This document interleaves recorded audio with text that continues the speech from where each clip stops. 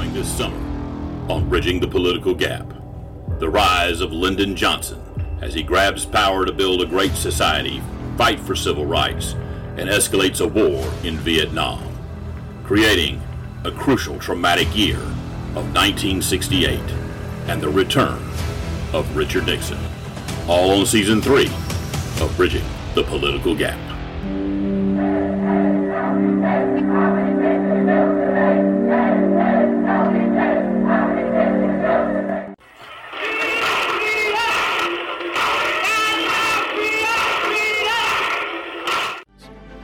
All I have, I would have given gladly not to be standing here today.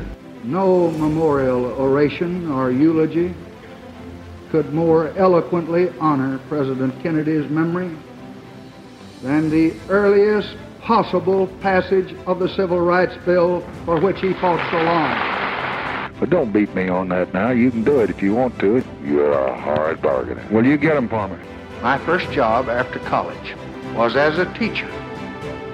It never even occurred to me in my fondest dreams that I might have the chance to help the sons and daughters of those students and to help people like them all over this country. But now I do have that chance, and I'll let you in on a secret. I mean to use it. Mark, good morning, Mr. President. How are you? I'm going to announce your appointment at press conference. What press conference, sir? Yes, John. Oh, we had a meeting all day today, and with Senator Dirksen on the Civil Rights Bill, and feel that we have an agreement with him, and with Senator Aiken and with Senator Congratulations.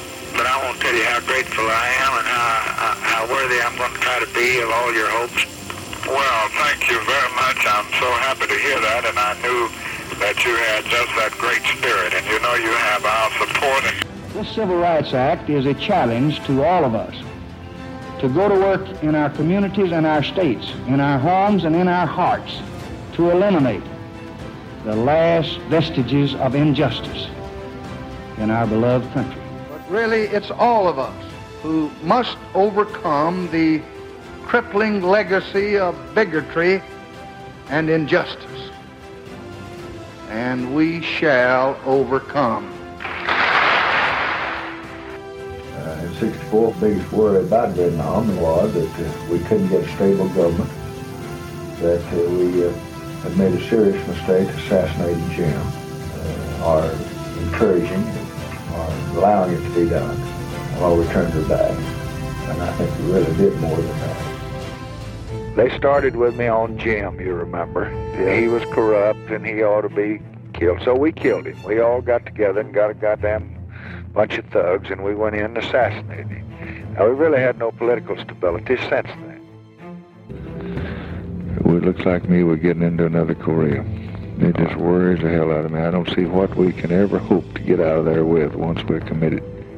I don't think we can we're win. Fighting for, and I don't think we can get out. And it's just the biggest damn mess. It is. It's an awful mess. When the first American soldiers went into South Vietnam in the early 1960s, it was because this nation saw that if the communist aggression succeeded, the entire region of Southeast Asia would be in mortal danger. He just looked like sunk, and he said, I don't know what to do.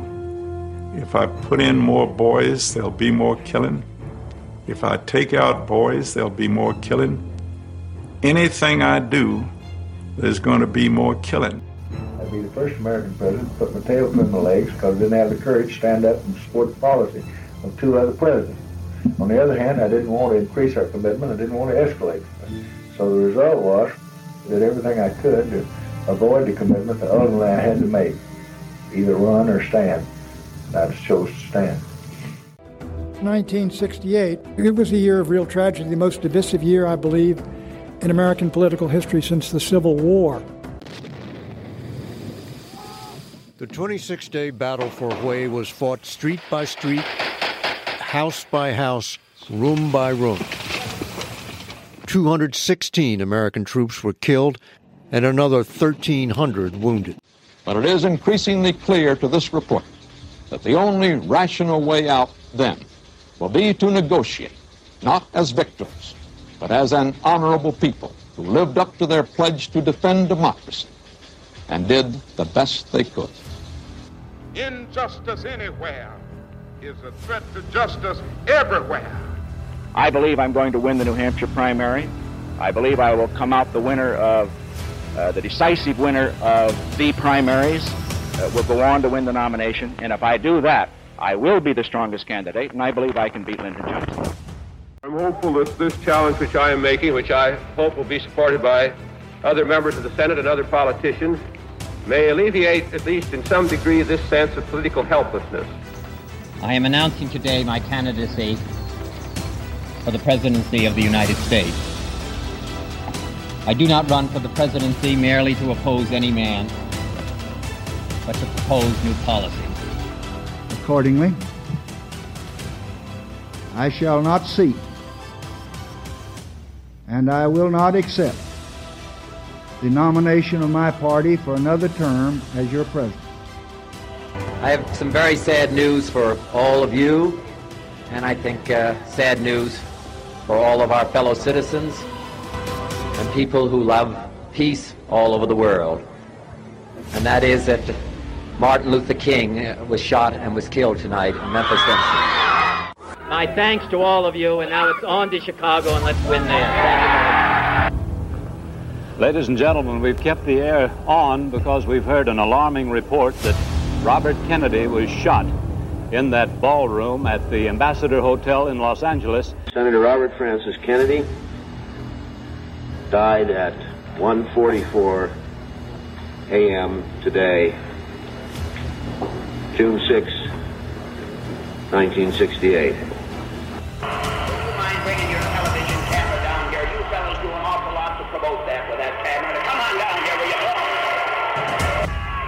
Let me make one thing clear.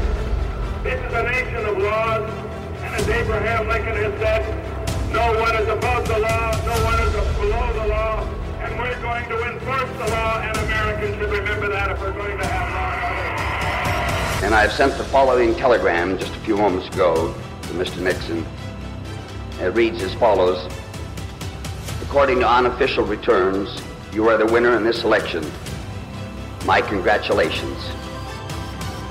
Please know that you will have my support in unifying and leading the nation.